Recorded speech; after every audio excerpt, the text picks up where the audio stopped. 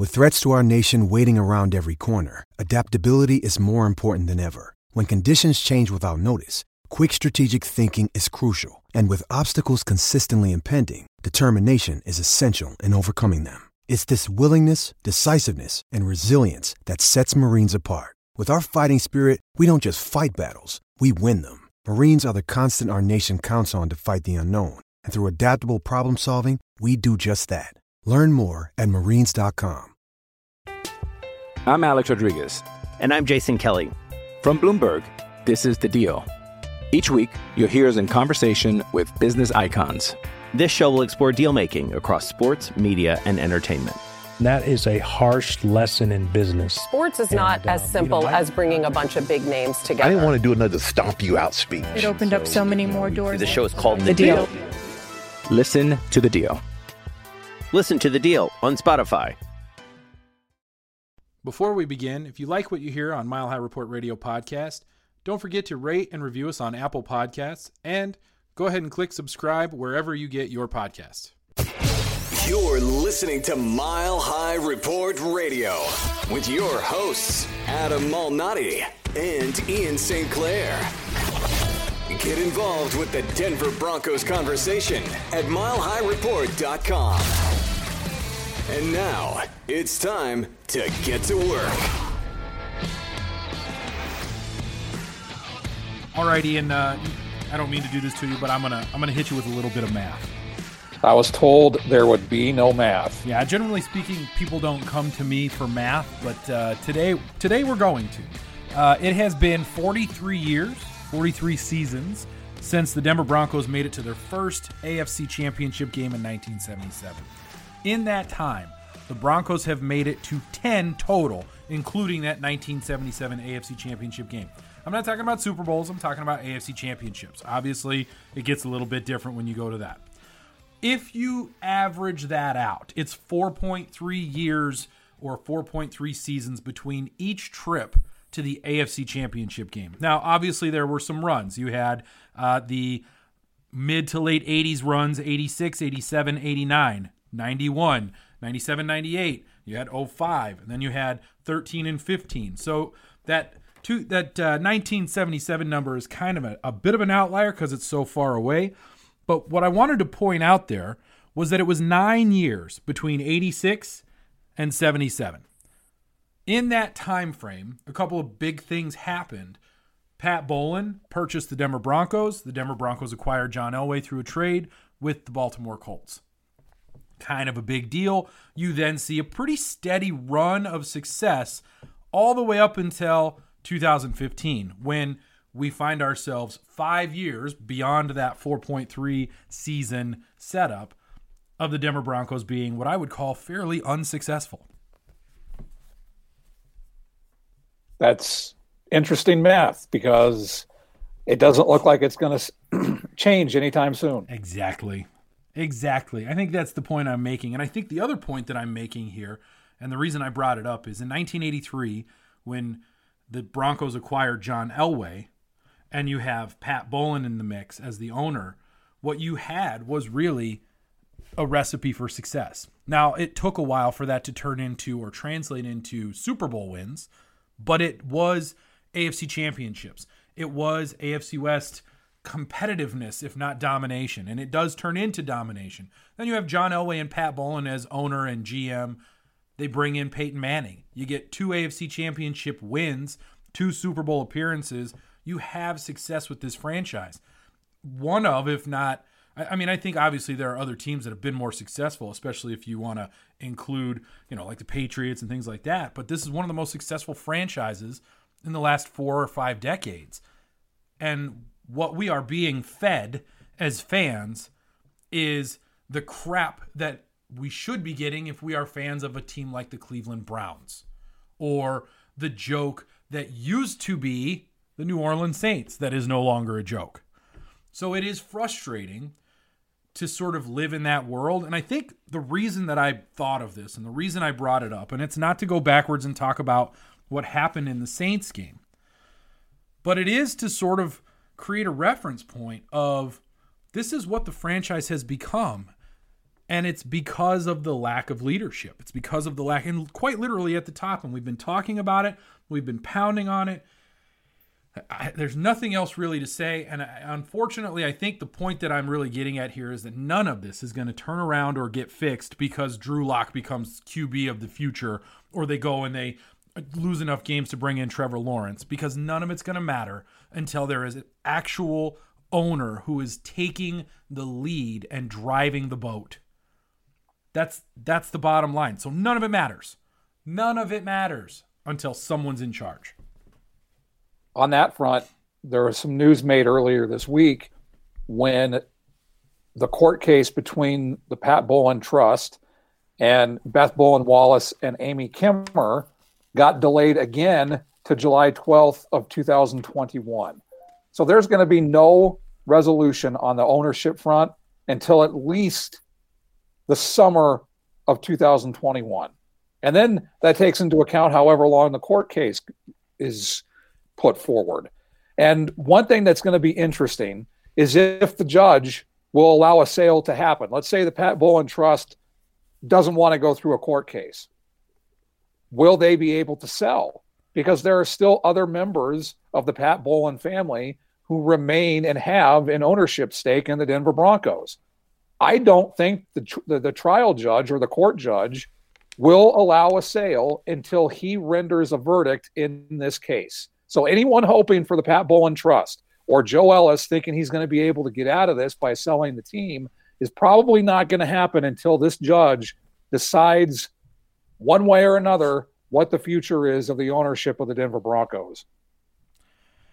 So on that bombshell, on that high note, if you will, it's just fair to say that this is the world we live in, and that's going to be the way that it is for a while now. We're probably looking at that 9-year period between AFC Championship games at minimum, just the way that it feels, and we might be looking at something that's even longer. Like you said, this situation is not going to resolve itself. It's going to have to be resolved by somebody else. It would be in the NFL's best interest, in my opinion, for them to do something that forces the trust's hand, maybe remove the team from their control. I don't know what the legal ramifications are or what they're allowed to do, but this has become what I would consider to be an untenable situation. And it isn't, again, it isn't just based off of what happened against the New Orleans Saints and the fact that they were forced to play a football game without a quarterback. That's a league issue that goes beyond this. But it does show how important it is to have someone who is in the room and when they're making those kinds of decisions that Roger Goodell is accountable to. At this point, he's not accountable to anybody for the Denver Broncos, so he can do whatever he wants to them. That's kind of frustrating. So we're angry as fans. The team is angry about what happened to them. The league is upset with it. Everybody's angry. Everybody's frustrated. This isn't going to get resolved for a while. And that's, buckle in. Here we go. That's all there is to it. And Chiefs week. Does it have to be? Well, it's on the schedule. Once they make those schedules, they lock those schedules in. They won't change those schedules. Nothing moves. It just is what it is. This is your schedule. Nothing changes. Wait. Unless you're the Baltimore Ravens. Or the New England Patriots. Oh, wait a minute. Or the Tennessee Titans. Interesting. Well, it's Chiefs week. What's fascinating is the Broncos have opened as 14-point dogs. Seems low. Tim Lynch was doing some research on this, and he found it, so I'll give him the credit for it. The last time they were 14 or more underdogs, the 2012 playoffs against New England, which is surprising. Tim Tebow was the quarterback, and they were going into Foxborough. That seems low. 1994 against the 49ers, and 92 against the Bills. Yeah, okay. Well. And as I said in my Play Colorado story at playcolorado.com, at this point a win is likely out, although it is 2020, so anything's possible. But can they at least keep it in single digits? No. I feel so bad. What have we ever since we started recording this podcast 286 episodes ago, 285, this is number 286. We have said this all the time. The worst thing you can see on your schedule as the Denver Broncos is a game at Arrowhead in December. I don't know. Especially now. I don't know if you've noticed it's December. As we sit here and record this, it's December 1. So we've reached December, and they're playing at Arrowhead Stadium. I mean, it is what it is. They're going to Kansas City. I assume they're going to be able to play the game. I'm assuming everybody will be okay because quarterback tests have come back negative, and everybody seems to be A-okay. So that's good. That's good. I'm glad they're healthy, and they get to go get beat by the Chiefs. What's fascinating about that stat is throughout most of that history, the Chiefs didn't have a quarterback. So, like, they had Lynn Dawson in the 60s, right? Sure, yeah, remember that. And then from the 70s, 80s, 90s, 2000s through 2016, the Chiefs didn't have a quarterback. And the Broncos still struggled at Arrowhead Stadium in December. Now they have Patrick frickin' Mahomes. So it's not just going to be December that the Broncos struggle at Arrowhead Stadium. It's going to be any time they have the misfortune of going into Arrowhead Stadium. Yeah, this isn't like a recent stat, right? This is just an always stat. And you know what? Home field advantage is important in the NFL. The Denver Broncos usually have that. And you could almost sort of bank on the fact that when teams came to Mile High Stadium, they were going to have to deal with being at the altitude and having to deal with a fairly good team. And that used to be the way that it is. And now, or the way that it was. And now I'm not sure that that's the case. But in Kansas City, it certainly is, especially in December. It's just, it's one of those things where I think as you and I sit here and we record this, is there really any, I mean, what do we know is going to happen? We know that the Broncos are more than likely going to walk out of there with another loss. And, like we said last week, we're still in Effettville. We're still kind of at that point where it doesn't really matter. All we really want to know is what can Drew Lock do. And this is a game where let's see how he does in pretty adverse situation after being forced to miss a game because of mistakes that were made by everybody. Everybody made a mistake in this one. So let's see how he bounces back. Let's see how the team bounces back, I guess is the point, I suppose. And what's fascinating is the last two times he's played the Chiefs, he's been awful. His first trip into Arrowhead last December, horrible. The last time he played the Chiefs this year, he was horrible. So the bar isn't exactly high when it comes to Drew Lock being good against the Chiefs. I am curious how he's going to respond to being forced to sit out against the Saints, whether or not that can motivate him, whether or not it can motivate the team, not that they need any. I mean, we haven't mentioned the fact that they have not beat the Chiefs since week 2 of 2015. 10 straight games. 10 straight. And as Andrew Mason pointed out after the last loss, 43-16, they're going in the opposite direction of making this close. It's actually widening. So that's why I'm wondering if they can even keep it in single digits. I'm with you. I don't think they're going to be able to cover. I think the Chiefs are going to easily beat that 14-point spread. I'm just wondering what the team looks like. It's a good question because not only is it a situation where obviously we want to see what Drew Lock can do, and that's important. And happy for Garrett Bowles. He got his big contract. Hopefully he doesn't let up now that he's got it, although I don't think that he's going to. In fact, he played surprisingly pretty well, I think, against the Saints. I think that was one of those games where you could find pockets of players where you're like, yeah, they did all right.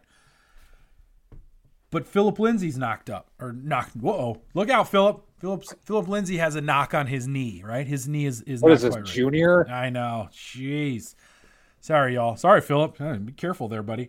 And but he's a little dinged, right? A little banged up. There's literally no way I can say this now without thinking about what I just said. So we're just going to try and move on because Bryce Callahan is out. Not because he's pregnant, but because he's got an injury in his foot. The same foot, mind you, that kept him out all season last year.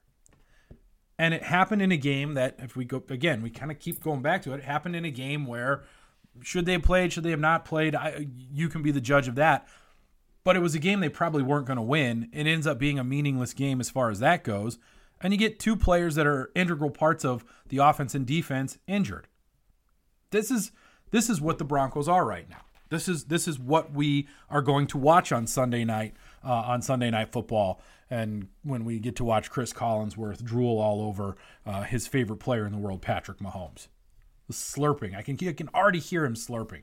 I hope he's wearing a tube sock. Oh, there you go. I'm still surprised they didn't flex the game. I mean, first off, they give us the Bears and the Packers, and now they're giving us the Broncos and the Chiefs. Division rivals. Yeah, division rivals. Let's see. They liked, I think, I'm going to give my opinion on this. I think they like it when one division rival is just absolutely destroying the other, because it goes one of two ways. They get to just slurp all over Patrick Mahomes in this case, or Aaron Rodgers, or whatever it might be, and just dog on the other team. Or you're surprised, you get the shock game where it's close, maybe the underdog wins, probably not, and you get to have that happen. When it's a game between two teams that don't really care about each other, and it's just an important game, or every game in the NFL is important, I don't think they're as interested. I think they like these kinds of games. I think that's why they schedule them, and it's why this one is not being flexed out, even though it's gonna be rough. That's all I can say. Despite it being rough, what is your key to the game? Keep your head down. Don't say anything stupid, and just get out of there as quickly as possible. Although, if you want to get an actual key to the game where they might be able to win, it is imperative that Pat Shurmur creates a game plan that puts Drew Lock in a position to be successful. They're going to have to score points.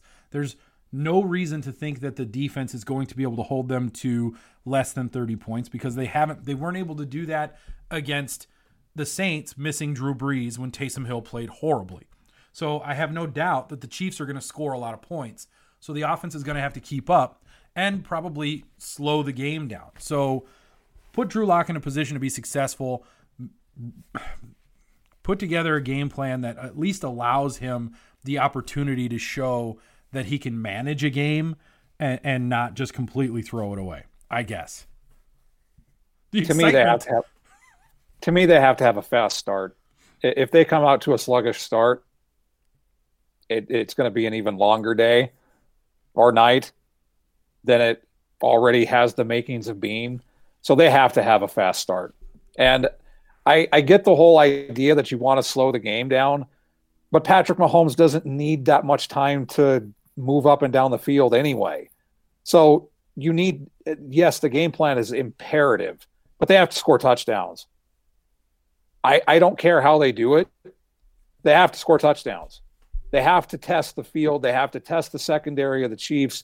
They have to use Jerry Jeudy, KJ Hamler, Noah Fant, Tim Patrick. They have to utilize them and test the field. They can't be throwing dump passes. Yes, they need to throw screens to keep Chris Jones and that Chiefs pass rush off of Drew Lock, but they need to have the ability to test the field, test the secondary. And who knows? Anything's possible, but they need to have a fast start. If they start slow, as they are predictably have been doing this season, it'll be over before the end of the first quarter. It's a fair assessment. I think the other key to this game for the fans is to go into it realistically. If you're going to sit down and watch this game, I am, and you are. I know for sure that most of the people listening to this podcast will. But if you're going to sit down and watch this game, don't go into it thinking you're going to get a win. Don't throw your Broncos jersey on. Don't throw on your Von Miller jersey and think this is going to help us win, right? This is going to – I got my lucky jersey on. That ain't going to work. Sorry. It's just not. So – anyone who still thinks they have a lucky jersey at this point, either you haven't been wearing it or it's time to change what jersey you're wearing. Switch it up. It's been 5 years. It hasn't been working for so long. Maybe it's proven to you that lucky jerseys aren't real. Neither are lucky tube socks. Unless you're Chris Collinsworth. Are they lucky, though? Are the tube socks lucky? That's the question. So I think the people who have to clean up the press box usually might. I think they probably might be happy that he has one. Sure, I think that especially calling a Patrick Mahomes game. Oh, it's just the sounds of slurp. Just don't go into it thinking you're going to watch the Broncos have this miraculous win where they, the last time they had a shot at beating the Chiefs was when Case Keenum overthrew Demaryius Thomas. And if that doesn't feel like 2 decades ago right now, I don't know what does, because that was forever ago. And they could have won that game had he hit that pass. Although I guess the joke there is that Thomas would have dropped it if it hit him in the hands, or I don't know. I'm sure there's a joke there. Although if it had hit him, he would have caught it and he'd have scored, because that guy was a game winner. So, my key to the game for you as a fan is just chill, drink a beer, relax. Just know that you might want to fall asleep at halftime, and that's okay. And then, wake up in the morning and check the score and go to work. You'll be fine. Don't worry about it. From a betting perspective, if you're in Colorado or you're in one of the places that has legalized sports betting, so Illinois, Iowa, New Jersey, obviously Colorado, don't bet on this game. I guess the one area that you could bet on is the over/under, because that's probably that. I mean, that literally is the only thing that I would potentially put money on. Maybe if you're doing a same day multi-game parlay where you're going with heavy favorites. So obviously you would pick the Chiefs in whatever parlay bet you put forth. But the only other thing in terms of a betting perspective that you could potentially want to throw money on, aside from prop bets and who's going to score or whatnot, is the over/under.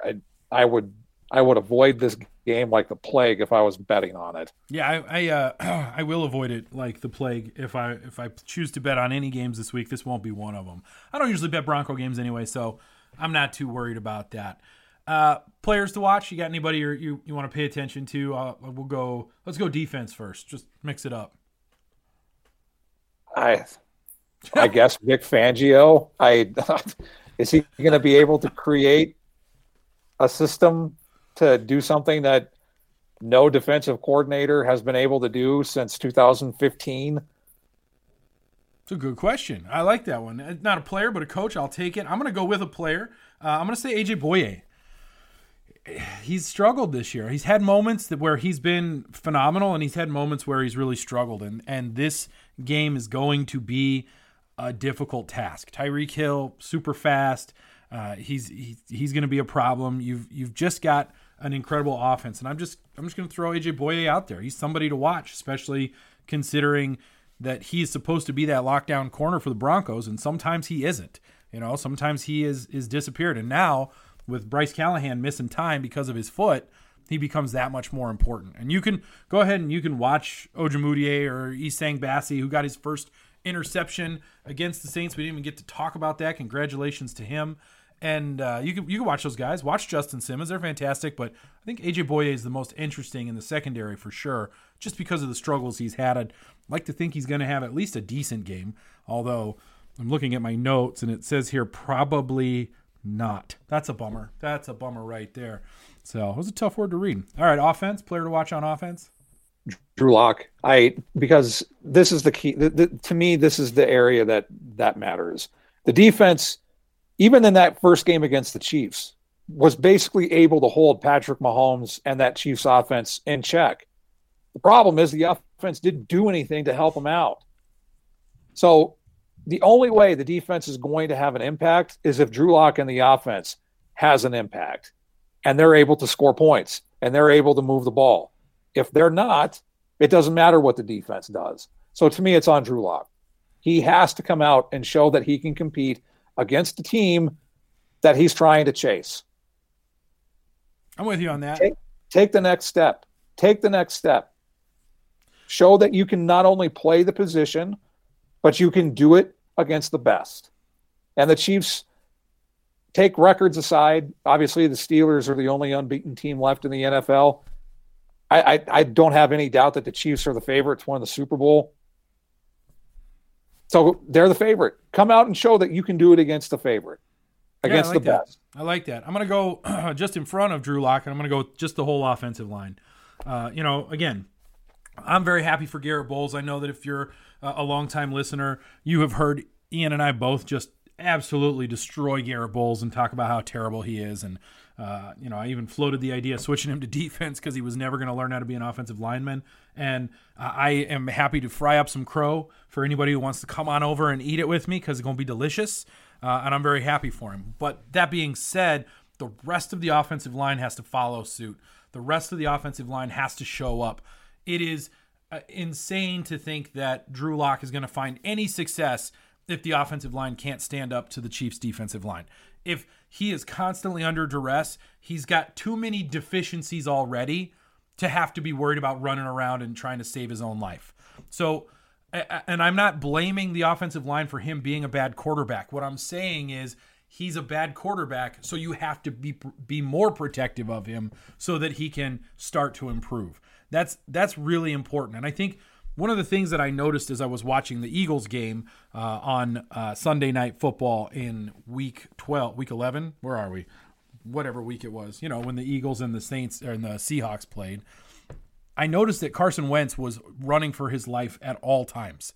And I think back to the year that they went to the Super Bowl and he was playing at an MVP caliber for that season. He wasn't running for his life at all times. And so those things that were probably his deficiencies didn't stand out as much.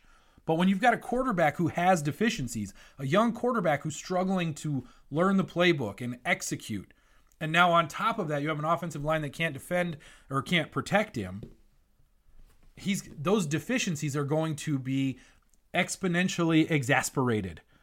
So it is so important that they give him a little bit of time, that they allow him to just sort of get through his progressions. And I know a lot of you are like, which one? The one progression he has because he doesn't go past it? That's fine. Whatever.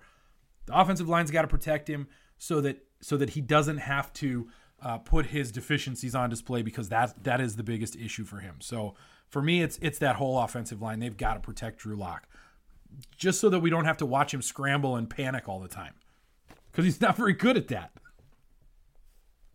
And the thing is that if he has protection, he doesn't get happy feet, because I think that's one of the things that he's been doing this season, where he doesn't trust his line enough and he bails too quickly. Even though the protection might be there, he's starting to get jittery.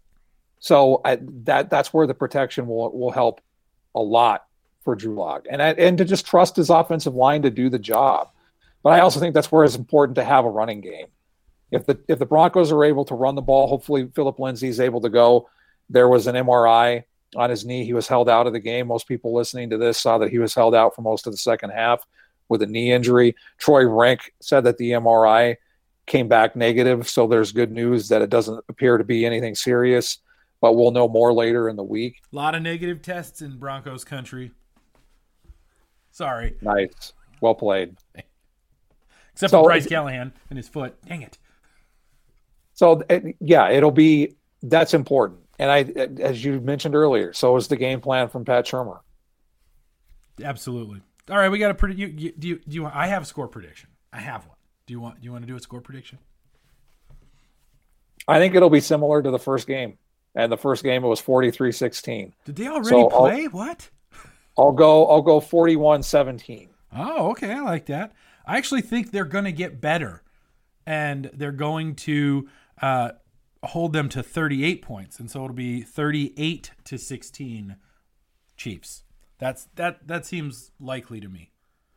So there's your score prediction. All right, let's take a deep breath. Let's take a little break. When we come back, we'll do a look at the rest of the AFC West, and we will do a whip around the league, and then we'll say goodbye. Hey, it's Kaylee Cuoco for Priceline. Ready to go to your happy place for a happy price? Well, why didn't you say so? Just download the Priceline app right now and save up to 60% on hotels. So whether it's Cousin Kevin's Kazoo Concert in Kansas City, go Kevin, or Becky's Bachelorette Bash in Bermuda, you never have to miss a trip ever again. So download the Priceline app today. Your savings are waiting. Go to your happy place for a happy price. Go to your happy price, Priceline. I'm Alex Rodriguez. And I'm Jason Kelly. From Bloomberg, this is The Deal. Each week, you'll hear us in conversation with business icons. This show will explore deal-making across sports, media, and entertainment. That is a harsh lesson in business. Sports is not as simple as bringing a bunch of big names together. I didn't want to do another stomp you out speech. It opened up so many more doors. The show is called The Deal. Listen to The Deal. Listen to The Deal on Spotify. All right, Ian, let's take a look at the rest of the AFC West. A couple of games. You got the Raiders at the Jets, and then the Patriots go to Los Angeles to play the Chargers. Okay. Well, I think the Patriots obviously win that game. As for the Raiders and the Jets, talk about interesting. We mentioned this on the postgame podcast. Even with a quarterback, the Raiders got blown out by the Falcons more than the Broncos did to the Saints with Kendall Hinton as their quarterback. So I see this as going two ways. The Jets either get their first win of the season or the Raiders blow them out. Yeah, I think you're probably right about that, and I'm leaning more towards the Raiders blowing them out. The Jets are so bad. They're so bad, and there's even like talk, and you see it every now and then. It's said sort of tongue in cheek, but it's probably not. The Jets are clearly just leaving Adam Gase in as the head coach till the end of the season, just to almost guarantee that they lose the rest of their games. Like they just want to lose all of their games. I'm not talking about the players, right? That's not about the players. The players are going to go out and play. They're going to try. They're going to give 100% because they want to win. But ownership and management has pretty much decided that the best thing that they can do is lose all their games to guarantee that they get Trevor Lawrence. And so let's just leave Adam Gase in as head coach and lose all of our games, and that'll be fine. So I'm thinking blowout in that game. I think the Raiders, they get, yes, they're traveling across the country. Yes, it's a noon game, or for y'all, it's an 11 o'clock game there in Colorado. But yes, it's a morning game. It doesn't matter. It doesn't matter because the Jets don't want to win. As an organization, the Jets don't want to win. So I think the Raiders are going to walk out of there with a win, and whatever. Like it's kind of like that's just what's going to happen. And as far as the Chargers go, I am sort of curious to see how does Justin Herbert do against a Bill Belichick defense. The story on Bill Belichick defenses has always been that he causes young quarterbacks to struggle. Right? Young quarterbacks are not successful against Bill Belichick defenses. And even Patrick Mahomes has struggled against Bill Belichick's defenses. So what happens here? Is it a blowout? Do the Patriots just absolutely destroy the Chargers? Or, is the kid actually as good as people say he is when they try and compare him to Drew Lock, and he's like the next, the second coming? Because that's always what it feels like. So I think you're right, though. I think the Patriots beat the Chargers. I think the Raiders just they crush the Jets, and they'll probably both prove me wrong. I don't know. Who cares? All right. Any other games? Anything else? To me, the game of the weekend is the Rams and the Cardinals, because the 49ers, despite all of their injuries, are still somehow in the NFC playoff race, which is just incredible to me. So it's the Rams and the Cardinals to see how Sean McVay and the Rams respond to that loss to the 49ers last week. And then how the 49ers do against the Bills. Yeah, those are kind of important games. I like that you had to say games of the weekend, because we have the Broncos are the last game of the weekend. They're the Sunday night game against the Chiefs. You have 2 Monday night games. You just talked about one of them. And then the Ravens, who just apparently get to have the schedule completely folded over, torn up, ripped around and thrown around and tossed around for them, don't play until Tuesday.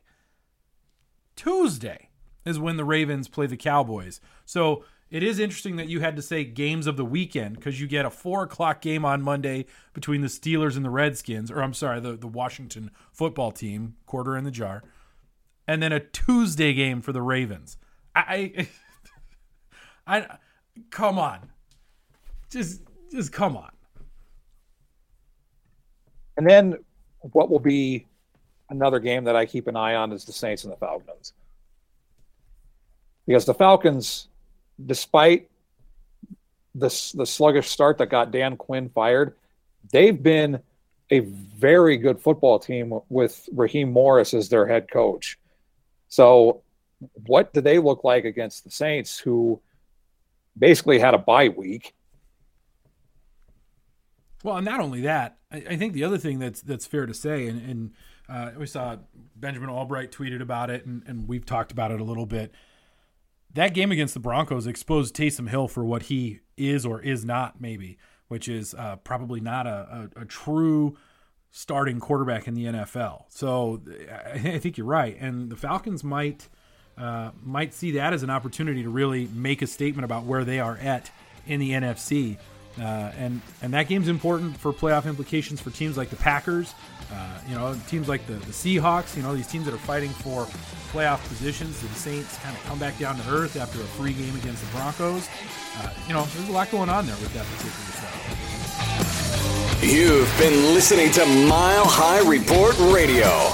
Get involved in the discussion at milehighreport.com. And as always, go Broncos.